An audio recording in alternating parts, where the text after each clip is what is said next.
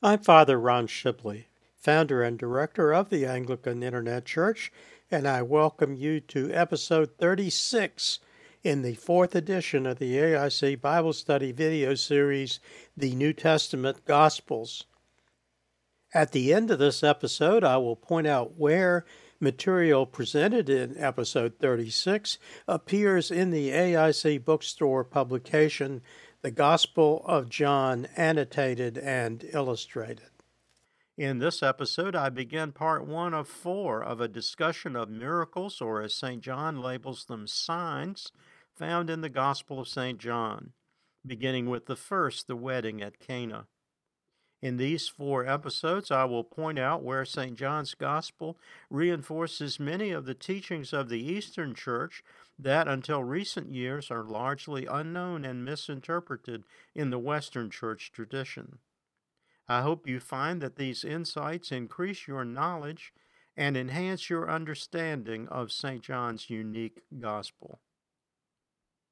In the Roman Catholic and Eastern Orthodox teaching traditions, the first 12 chapters of the Gospel of St. John are often called the Book of Signs, referring to the 7 miraculous events which St. John recounts. The New Testament Greek word is semeion, which is in the King James Version translated as miracle, or sign in the New King James Version, and in other translation as wonders. They are signs in the sense they indicate that Jesus of Nazareth was the Son of God, for no other but God could have caused such astonishing events to take place. The illustration is a 19th century English stained glass window of St. John holding a chalice bearing an eagle, his traditional symbol. The location and identity of the artist was not specified by the vendor. In St. John's Gospel, there are 7 such signs, or which sometimes call signs and wonders, 5 of which are unique to St. John's Gospel, these being the wedding at Cana in John 2, 1-11, the healings of the nobleman's son in John 4, 46-54, the healing of the paralytic man in John 5, 1-15, and the healing of the man born blind in John 9, 1-41, and the raising of Lazarus in John 11, verses 38-44. Each of these 5 events was a private healing and not a mass event like the remaining 2.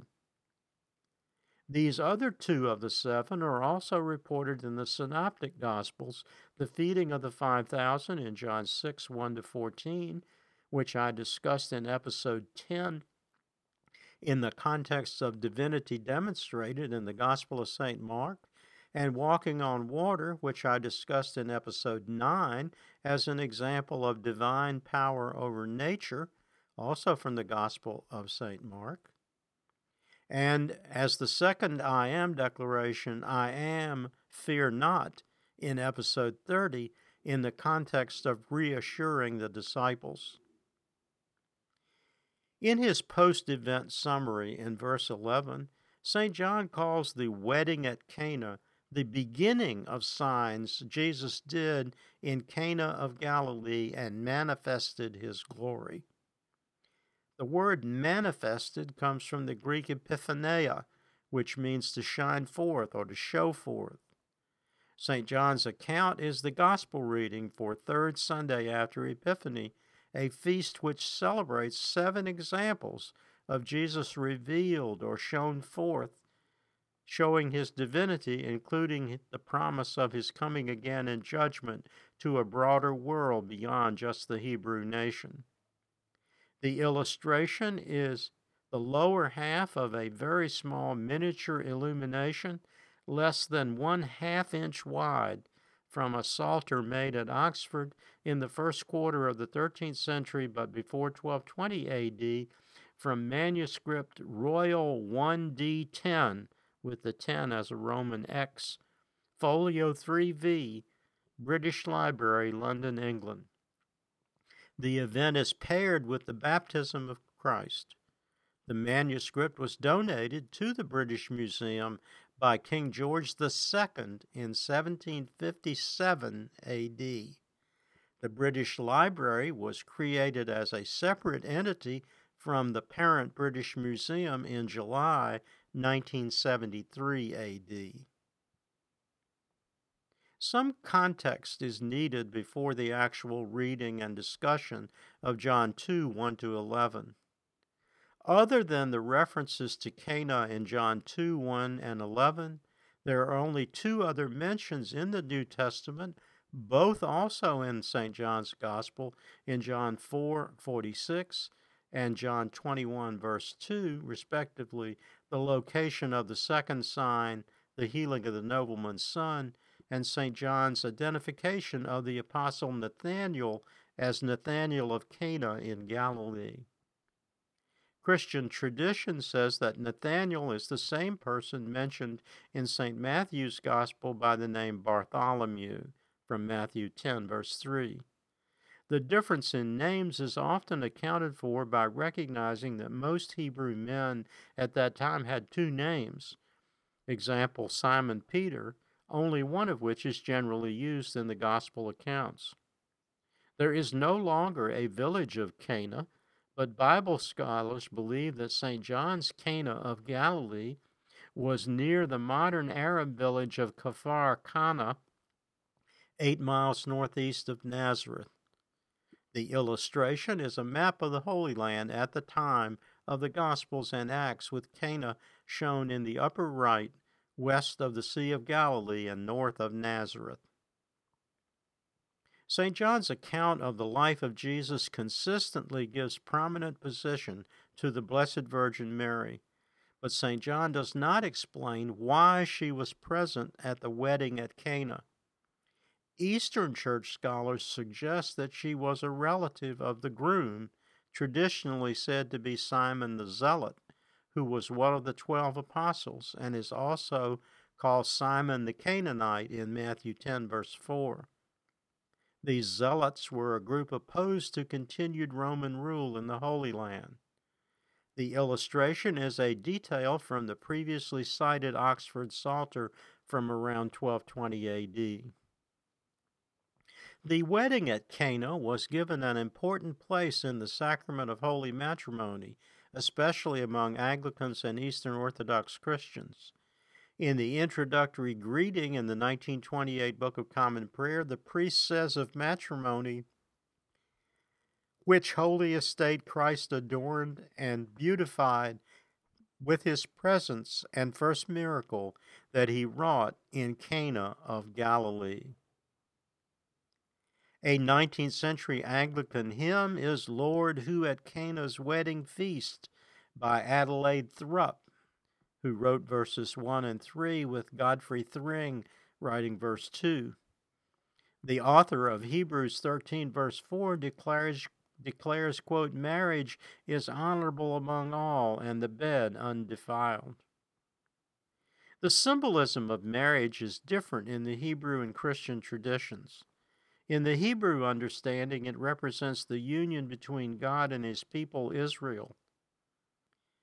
In the Christian understanding, greatly influenced by St. John's account of the wedding at Cana and the presence of both the Blessed Virgin and Jesus at the event, marriage represents the union between Jesus and his church.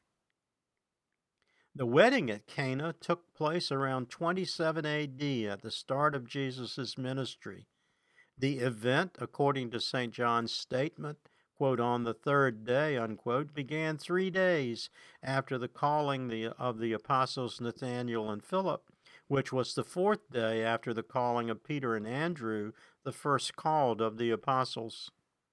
The illustration is my photograph of a 20th century stained glass window of the event by Franz Mayer of Munich at St. Joseph's Villa Chapel, Richmond, Virginia, from the AIC bookstore publication Paintings on Light. The dialogue between Jesus and his mother Mary in verse 3 and 4 is often puzzling to modern ears. "And when they had run out of wine, the mother of Jesus said to him, 'They have no wine.' Jesus said to her, 'Woman, what does your concern have to do with me? my hour has not yet come. The hour in my hour has not yet come is derived from the Greek hora. Some Greek language scholars explain that a more literal translation of verse 4 should be, "What to you and to me my hour has not yet come." Throughout his gospel, either in his own narrative or in the words of Jesus, St. John consistently uses the same word in the same sense. In John 7:30, in reference to threats at the Feast of Tabernacles, and in John 8, verse 20, in reference to threats following the "I am the light of the world" declaration discussed in episode 31 and episode 32.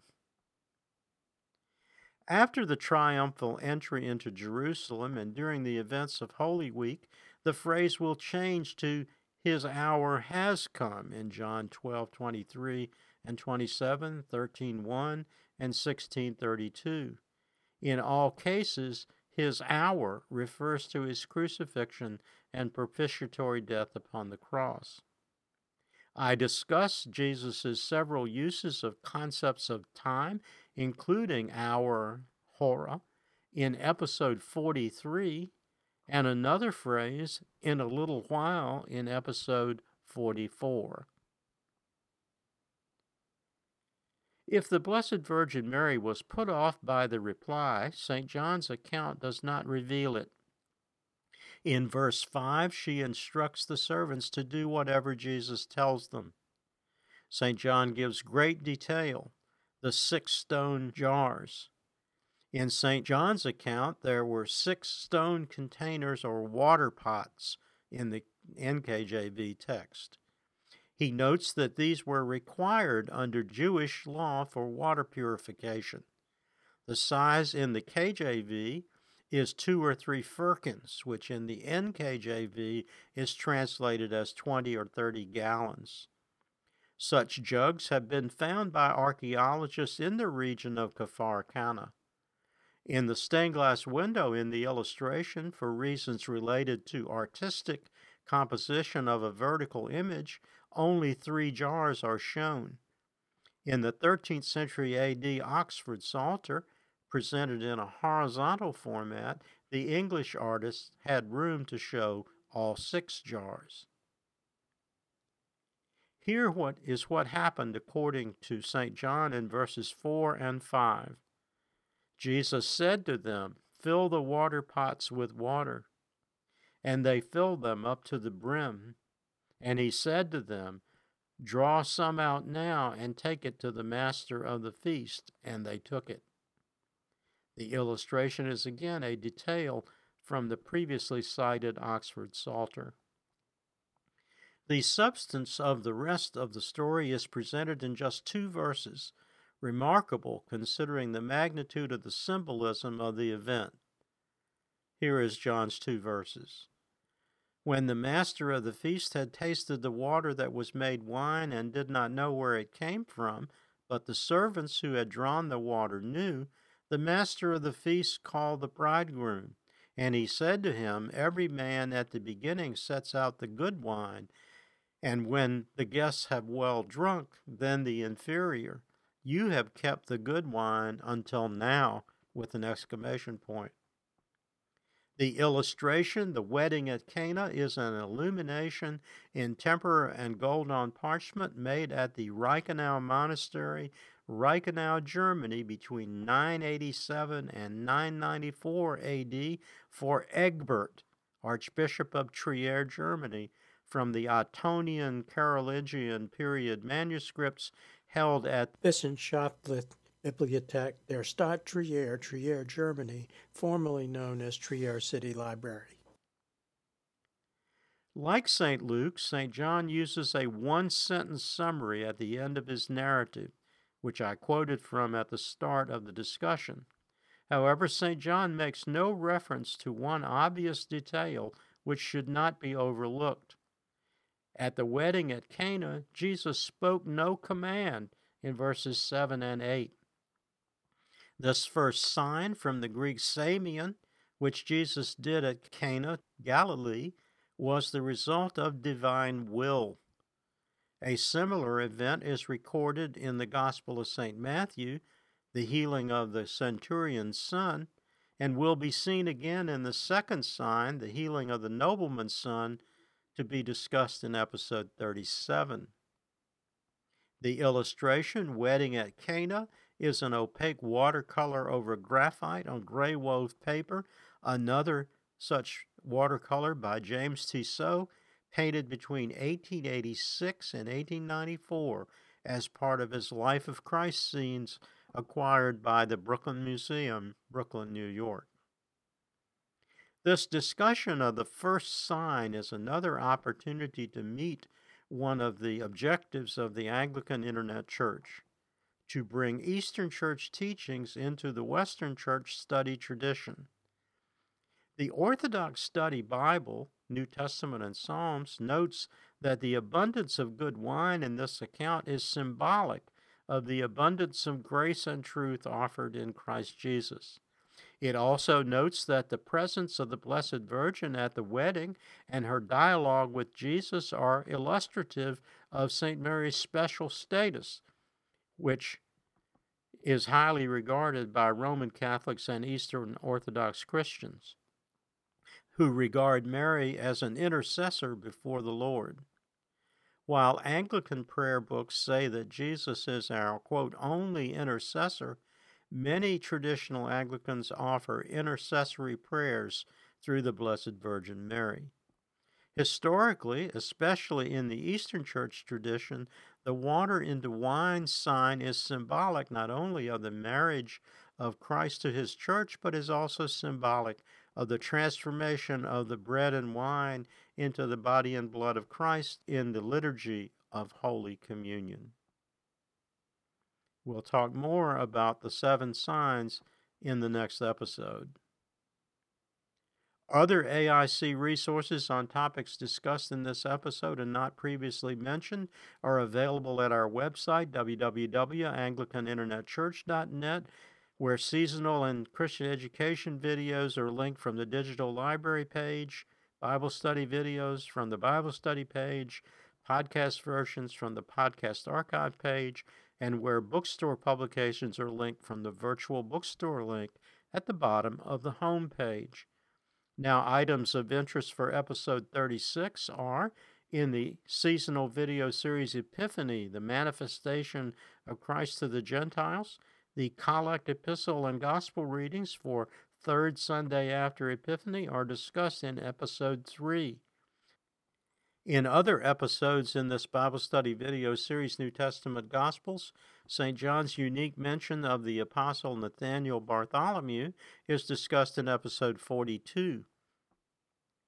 From the AIC Christian Education video series, The Lives of the Saints, St. John is the subject of episode 4, Mark of 7, Philip of 8, Bartholomew/Nathaniel of 13, Matthew of 14, and Luke of 15. Our long-running podcast homily series with links from the podcast homilies page. You'll find the podcast homily for third Sunday after Epiphany with focus on the epistle, Romans 12:16-21, and the gospel, St. John's account of the wedding at Cana. From the AIC bookstore publications in the Gospel of John, annotated and illustrated, topics discussed in this episode include the wedding at Cana from chapter 2, demonstrating the first of 7 signs in the Gospel of John. A high-resolution version of the illustration from the Codex Egberti is found on page 23. In Layman's Lexicon, words of interest: I am, marriage, prayer, and synoptic gospels.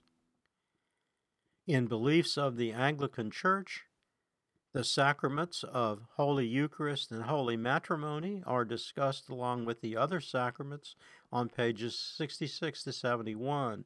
In the St. Chrysostom hymnal, Lord Who at Cana's Wedding Feast by Adelaide Thrupp and Godfrey Thring is hymn number 215, arranged to the tune King's Fold, with 2 stanzas of Winchester Old as a suggested alternative, And finally, in Prayers in the Christian Tradition, Anglican versions of 4 Marian devotions are found on pages 88 and 89. Finally, there's Father Ron's blog, using links at the top and the bottom of every page. Entries in the blog usually include an illustration. By clicking on the Follow Anglican Internet Church legend in the right-hand column, you can register to receive notice of each new posting from our site host, WordPress.com. Please be assured that we do not share information with any other organization. Thank you for joining me for episode 36. Next time, in episode 37, my focus is on part 2 of 4 on the 7 signs in the Gospel of St. John, and will include the healing of the nobleman's son, the paralytic man, and part 1 of 2 in the healing of the man born blind. Until next time, may the Lord bless you and keep you. May the Lord make his face to shine upon you and be merciful to you. May the Lord lift up his countenance upon you and give you peace.